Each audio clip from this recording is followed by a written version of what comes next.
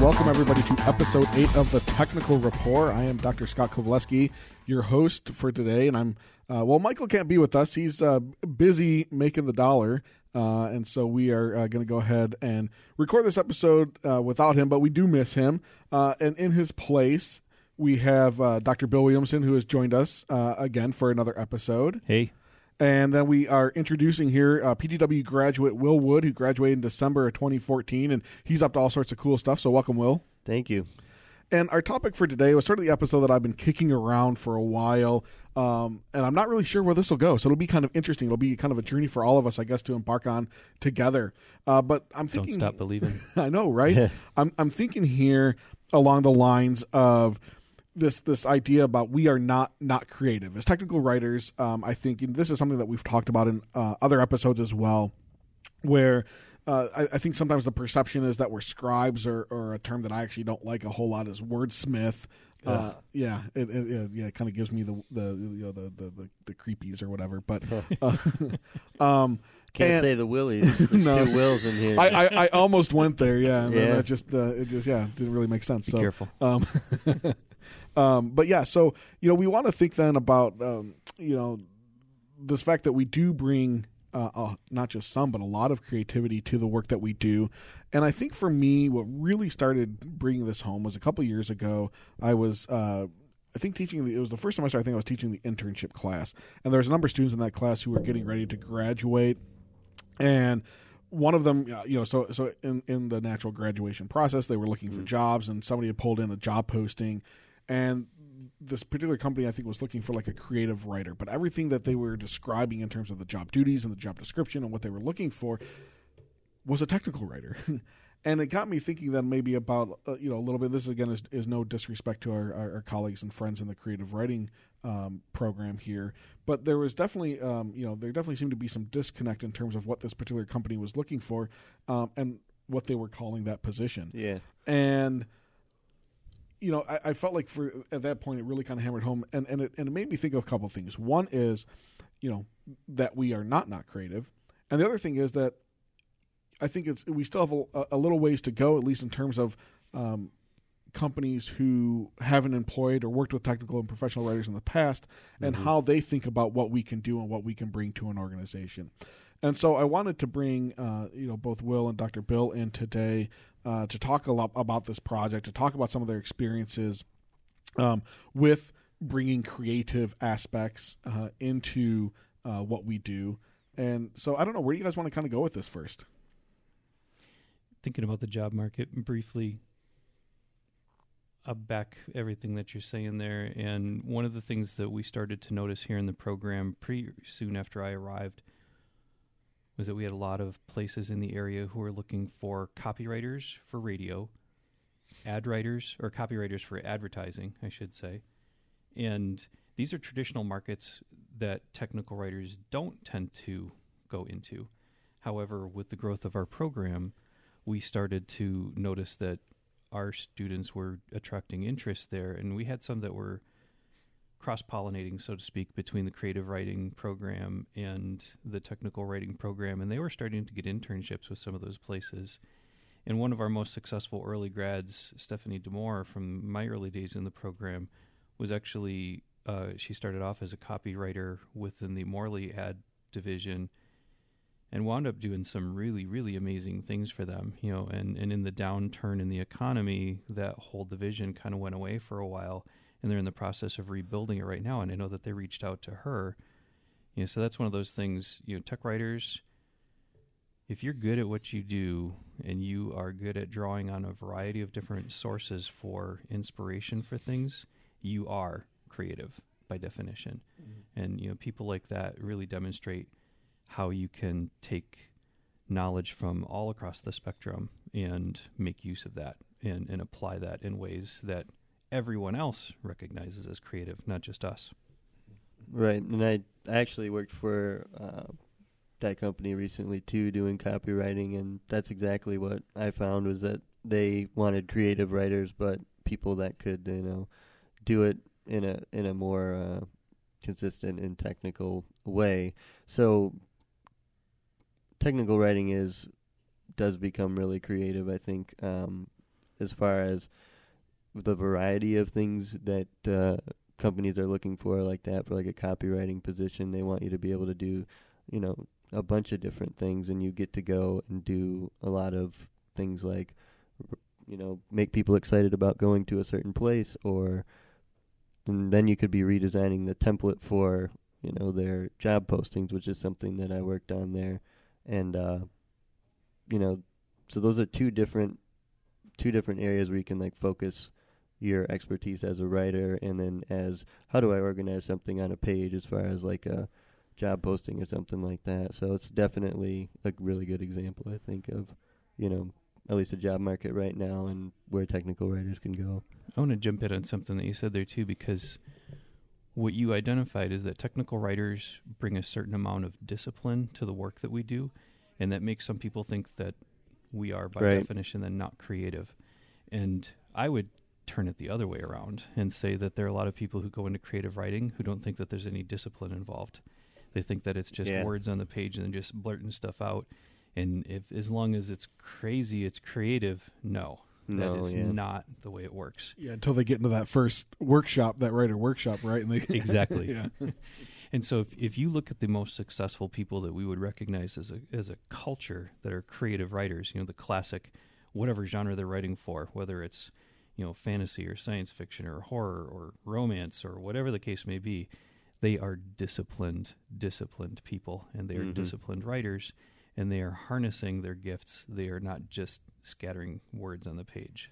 Yeah, and I think that's something as far as like the technical writing department here, PTW, this teaches you how to, you know, say, well, I have this really cool idea for a business or something that I want to do, but how do I write a proposal for that business? Or I have something cool that I want to do at my job.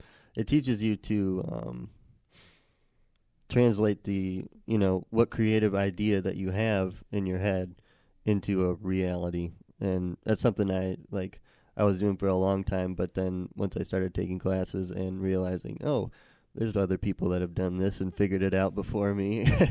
Yeah, exactly. Like, they figured out some ways of doing it, not necessarily like a formulaic thing where like, well, first you need to brainstorm and then you need to do this. They just say, you know, these are some things that work for people, and this is how to create a professional and result that you're proud of, I think. So it's not necessarily that you're not creative. It's teaching you to like take that creativity and make it a reality instead of just, you know, something in your head that. Yeah, I mean, I think it's focusing it, right? And it's doing all the things that we talk about in the program, and in terms of being rhetorical and understanding what our audience's needs are, and then how do we communicate or persuade to them in a way that harnesses that creativity. And one of the things, so this just sort of happened to work out this way today, but in my intro, I'm teaching Intro to Professional Technical Writing, the RPW 260 course this semester, and I had them read Ann Wysocki's chapter from the Solving Problems in Technical Communication textbook on what do technical communicators need to know about new media. And one of the things that she pulls into that chapter is multimodality. And she makes a distinction, she makes a point to create the distinction, I can say this, between new media and multimodality are two different things. They're not an interchangeable term. With that said, though, as technical communicators, we have to be aware that more and more of the documents we create are multimodal in nature, and that our audiences almost expect these days to have multiple modes integrated into the documents that we create. Yeah. Talk for a minute for the people who might not be initiated on what you mean by the differences between new media and multimodal, so that they can get on the same page with us. Yeah. So in short, and I guess maybe I'll refer to the Wysocki text here to kind of be my guide, but new media texts exist in digital spaces, but it's not so much the fact that they are electronic that distinguishes them. It's sort of a classic molding of form and function, where because they're created in digital spaces and distributed in digital spaces, they're inherently different from legacy or print-based texts. Right. Yeah, they're not print. That's one of the biggest things. Right? Yeah, and they tend to be produced and consumed through some kind of electronic or digital means, like a podcast. Like a podcast, exactly. There you go. And with multimodality, one of the distinctions there is that it's integrating what we would consider to be multiple modes. So text, words on screen is a mode. Images, graphics, pictures, those visuals are a mode. And then you bring in audio, like the podcast, and other kinds of voiceovers and whatnot. And interactivity and dynamic text or dynamics of any kind. And though that's a distinguished mode. And as I think we're often inundated by documents today, they tend to be inherently multimodal, and almost everything that we experience on a computer screen in networked environments is a multimodal text. I mean, it seems weird nowadays if you look at, say, what we consider to be like a early web page that is just text on a screen, dark print, light background, organized with multiple headings and the different sizes, and it's just text on the screen. We expect anymore when we visit a web page for it to have that interactivity, those multiple modes, some kind of images or dynamic content that engages us as reader users. And so this, I think, it requires technical communicators to be creative, to think creatively, to think about the ways that these multiple modes and new media can impact the things that we create. Yeah, I think that's what's really interesting about that is we're getting closer to how humans actually think, how the brain works. I have another major, psychology was my major, and one of the things you learn in cognitive psychology, which is the study of how do you think, how does it work, how does that thing in our head work. One of the analogies you can think of is, this is the closest one we have so far based on the research that we've done. We used to think, we just have a bunch of filing cabinets, and when we pull it out, that was our closest analogy. Now we think of it as nodes. So if you had like a giant spider web, like the internet or something like that, the way networks work. Right, exactly. It's just like the way a network works. And as far as if you light up certain nodes, you get a certain thought. Like if I think of the color orange, that's a bunch of those nodes lighting up in my head for a certain color orange. So now that you say like multimodality, like documents like that, it's getting closer to what we think how our brain works. Like how we, that makes documents and finding information more familiar, more intuitive, easier to get to, rather than I have this giant block of text on a screen and I only want to find this piece of information, or I only want to, it's really cool, and it makes it more creative because there's so many paths you can make with those different. Does that making sense? Like the analogy? Absolutely. Yeah. Okay. As we become more sophisticated as communicators, we're able to connect up with a society, with the human population, I should say, that like you said, that is more sophisticated than what our communication strategies have allowed us to be before. We are not one-dimensional beings. So if we are just putting pictures in front of somebody, we're limiting our communication. If we're just putting text in front of somebody, we're limiting our communication. And when you talk about something like orange, it's an excellent example of something that has rich connotations way beyond simple color. And, and like you said, as soon as you begin firing all of these different elements of our brain as we're thinking about things, we've got metaphorical qualities of orange. We've got atmospheric qualities of orange. We've got orange as a concept, and I'm stretching a little bit here with this, but it's just trying to work with the where we started with that. But the reality is that all of those things are conceptual maps in and of themselves, and each concept is itself a sophisticated web. And now our communication strategies are catching up. And I'll piggyback off that too, because I think we also then have to understand how our audiences, how the reader users will perceive things like orange as well. Right. Oh, yeah. Because it's not just us. Right. And I'm even thinking here in terms of like things with like risk communication and the color orange signifying, danger or caution, and how then we can think about using those kinds of elements in page design and graphical elements within a document. Even something as simple as the three of us sitting here having this conversation, the people who are ultimately going to listen to this podcast are going to hear three different voices, but the three of us are sitting in a room together. We're mic'd up. We have all these interconnections, but it's really the ideas and the exchange. I mean, all the things that are firing. I'm watching our facial expressions. I'm watching the way that we're responding to one another speak. And that in and of itself is kind of symbolic of that whole kind of dynamism that we're talking about with communication, that even though we're talking, and it's going to come across as a primarily audio experience for anybody who's listening, it's so much more in the creation of it, and potentially, depending on what it fires in your brain on the other end, so much more in the listening. Yeah, I think that's really interesting because I was thinking about, kind of lost my train of thought, but I was thinking about this quote. I just finished Walden by Henry David Thoreau. It's a story about why he stays in a cabin for 2 years in Ralph Waldo Emerson's estate. And he's a very good writer, and he talks about writing. He talks about communicating a lot in the book, and I thought that was kind of cool. He's obviously a creative person. We've bought his book, for years and years after he's, been deceased. It's a classic, something that everybody should read or might like to read. But he said there's this quote that I gave me pause, or I underlined in that book, and it said, I'm going to paraphrase a bit because I can't say it like Thoreau did, but he said, every word you, if you're going to say something, if you're going to try to communicate something, the words you use should just be an echo of the real thing. And that's always the case. I mean, you can't drink the word water. Water is so much more than just the word. But I guess relating that back to creativity, I'm trying to get to where I'm going with it. But now we have so many more options than, what you were saying, just a word on a page. How creative, it's like a challenge. I kind of take it as a new technical writer. How creative can you be? How creative can you be? And how fast can you get from the user or person that doesn't understand something to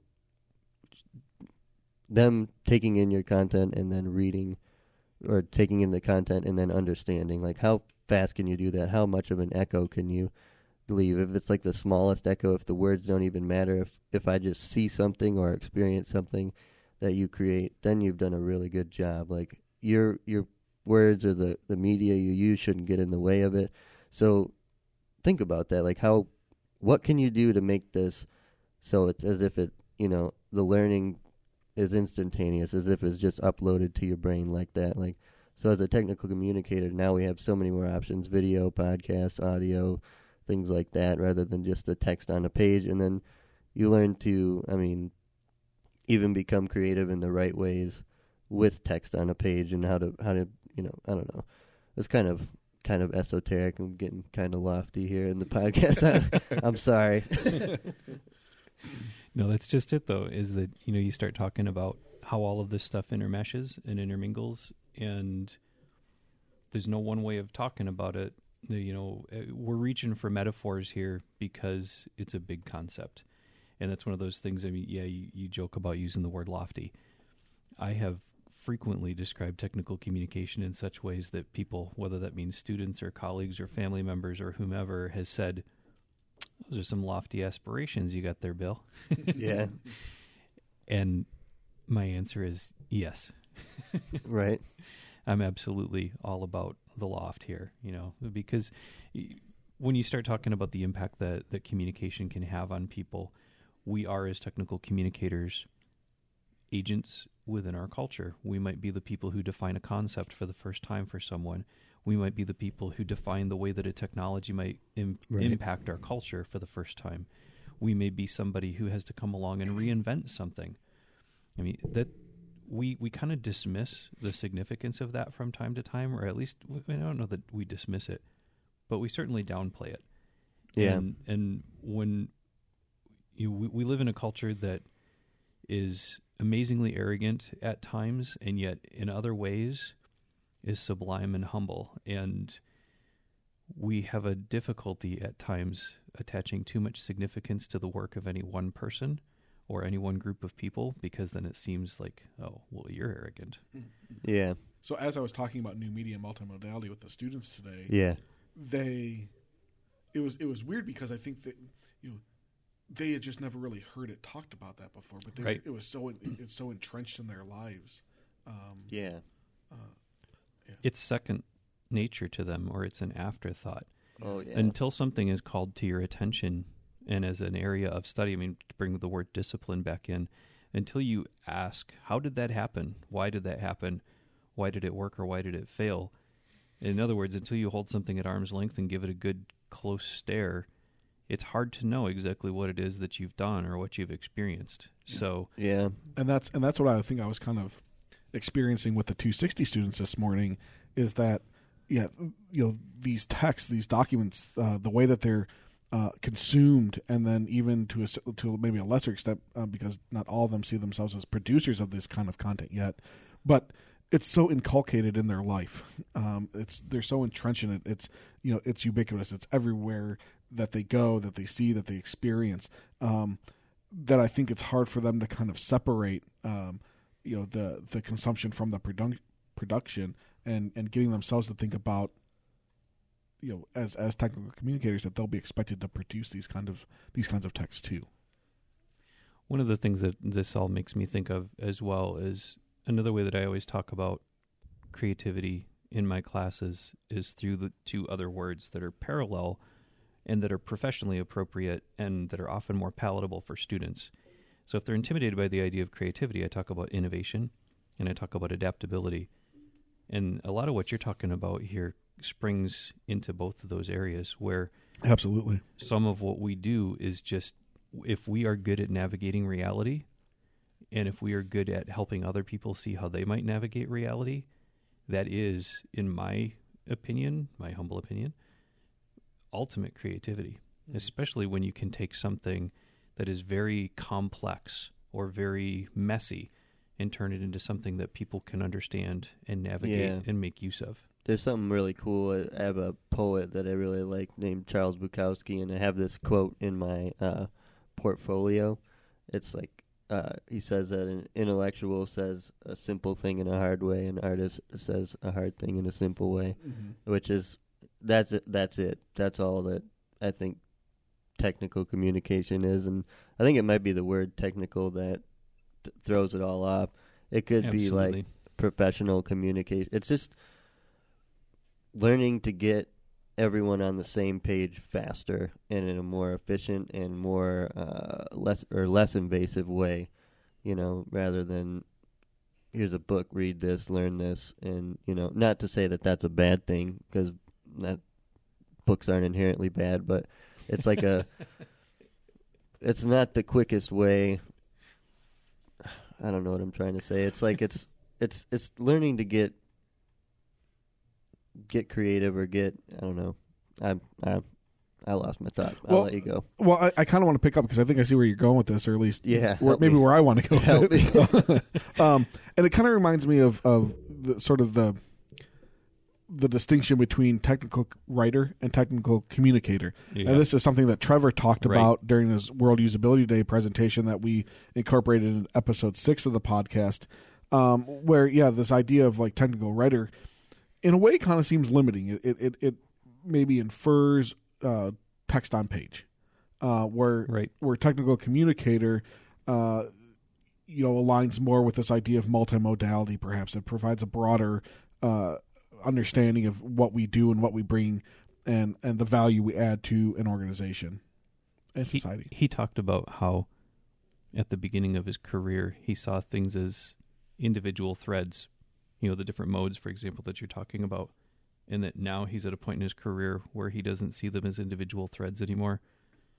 And he talked about that being part of the transition from being a mere writer and becoming a communicator, and that the becoming of a communicator is for him the ultimate goal, because if you never get to that point, you don't really understand what's going on. That was kind of the implication of what he was saying.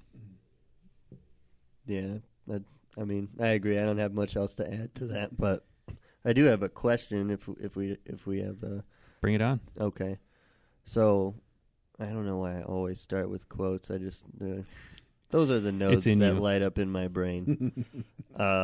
Steve Jobs said, "Real artists ship," and you were talking about, like, maybe a couple minutes ago about how creative people say, well, I'm just going to create things and it's going to be crazy, and that makes it creative. Right. What do you think about that? I think that's part of also what makes, I like the word generative, if it's not, if not using creative. I think the word generative is like, we make things, and they exist in the world rather than just an idea in your head. So learning and becoming a technical communicator is like learning how to ship, basically, or what he means by that is like real artists actually make things. You can't just have this idea in your head. And becoming a technical communicator is learning to, like you were saying, focus that creativity and really generate something that will work in the real world, because you've learned from these principles that have been developed over years and years and years. Even since rhetoric way back in Socrates and things like that, way back then. We're using those principles now, which is something also that really attracted me. So the most creative and generative people in the world have always been, like technical communicators, even from way back then. What do you think about? Do you think real artistship is another sort of tenet or pillar in the world of technical communication or professional communication? Absolutely. Jumping off of that, if I have a brilliant idea for a new design that is going to transform the world, even if I make that idea into a physical reality, a thing that people can look at, they can touch it, they can hear it, they can, interact with it in some way, shape, or form, until I make sense of it to them, it's nothing. Very, very, very few designs are so intuitive that they can exist without communication around them. And so, that's the idea that Jobs is talking about here, is that it doesn't matter how brilliant you are, it's the way that the idea gets delivered, it's the way that the idea gets connected that matters. And that's what, determines whether or not an idea is going to have durability, whether an idea is going to have, popular staying power, are people willing to embrace it? Until they know what it is, they can't. Yeah, Henry Ford said, yeah, if I would have asked my customers what they wanted before I made the car, they would have said faster horses. Right. Exactly. Yeah. So, Will, you and I have had many wonderful opportunities to talk about different kinds of things. So I thought it would be appropriate at some point here to talk about why I celebrate your work specifically, because Will is one of those people that is... Well, why not? Yeah. I'm just kidding. Well, as you came through the program, I watched you struggling with not struggling, that's the wrong word, wrestling with concepts. And I watched you trying to take big picture kinds of things, small details, and concepts, and try to make sense of all of this. And in the end, we were just talking about your own professional development materials as you were applying for different positions. Yeah. And I complimented your resume as simple and as uncreative as anyone would generally think a resume would be. Will's resume is concrete, specific, packed with information, all the things that it needs to be, and at the same time it's elegant. It's creative without making people think that it's creative. That is, it's traditional, but it's not stuffy. It meets all the expectations of a classical resume, Yeah. but it has professionalism and elegance. And that unity of concepts is so difficult to master. And it's something that I've seen in your work over, now several years, and course by course by course. And we've done independent studies and so on. And that's been a constant trend. Thank you. I want to jump in really quick here before you respond, Will, because I haven't seen your resume, but as listening to Bill describe it, to me, this calls in the most important kind of creativity I think that we can bring as technical communicators, where we can work within genre convention and audience expectations, Absolutely, and still, be elegant and incorporate our own style and flavor and identity and brand into the things that we're doing, and sort of push that envelope in really subtle ways. Yeah, I think with my resume specifically and other things that I've, like other resumes that I'm doing now, it's how I made it elegant was like, I know a resume is sort of this binary thing, like you either have that information there or you don't. And I saw everybody else's resume and my own before I made my new one here, and it was like there's a Word document with Times New Roman and some of the stuff's bold and some of the stuff's there, and I was like, well, how, like we were talking about earlier, like how creative can you be? Challenge yourself, like how, what's a different way to say this information in a way that it, is just an echo and the information is just there and it's almost imprinted immediately into the other person's mind. They don't have to do work. They don't have to think about it. It's just there. And I think one of the examples, like from my resume and resumes that I do now, is I like to put for like software programs that I'm familiar with or other people are familiar with, I put the icons. I mean, that's how Egyptians used to communicate, was like that. They were icons. They were like the icon meant more than just a word. So in a way, that was more advanced than we do now. Maybe they had a different alphabet, but what we see now. And so I like to say like that icon is instant communication. Picture's worth 1,000 words. So it's and it also adds a little bit of color to it. It makes it a little bit more elegant that way too. And it's just the unspoken thing there is I know how to get something across to you real fast, and I don't have to list that as a bullet point. I can say I'm creative in a technical way, I'm creative in a professional way. So on that resume, I think that's a good example of, most of the time you could just list it, but how could you list that in a different way that says more? How many people wouldn't recognize the name of a software package that they use every day because they only see it as a symbol? Right. So would you say the resume is very good? I think it's very good. I see what you're getting at there. I have a resume company called Very Good Resume Development Company, which is, of course, if you watch Parks and Recreation, that's the name of Ron Swanson's building company that he made. But I just decided I would, make my own little version of that and have fun. So I do resumes for $15 an hour right now. Usually it takes me about 2 hours to get them done, and I'll never go over the estimate that I do. So if you need a resume, email verygoodresumes@gmail.com, and I can get to work on that. And thanks for letting me put a little plug in there. I appreciate it. Sure, and thank you for coming in and chatting with us today, Will. And Dr. Bill is back, and we appreciate him chatting with us too. And we'll kind of continue. This is something, again, a thread. I think a lot of what we do here just continues to spark ideas and in ways that I want to talk about things. So I don't know if we're done talking about creativity and technical writing, but at least for this episode we are. So thank both of you for coming in and chatting with us. I really appreciate it. Thank you very much. Thank you. It's been a good conversation. Yeah, I really enjoyed it. And we will be, back at things here with episode 9 in about a week. Excellent.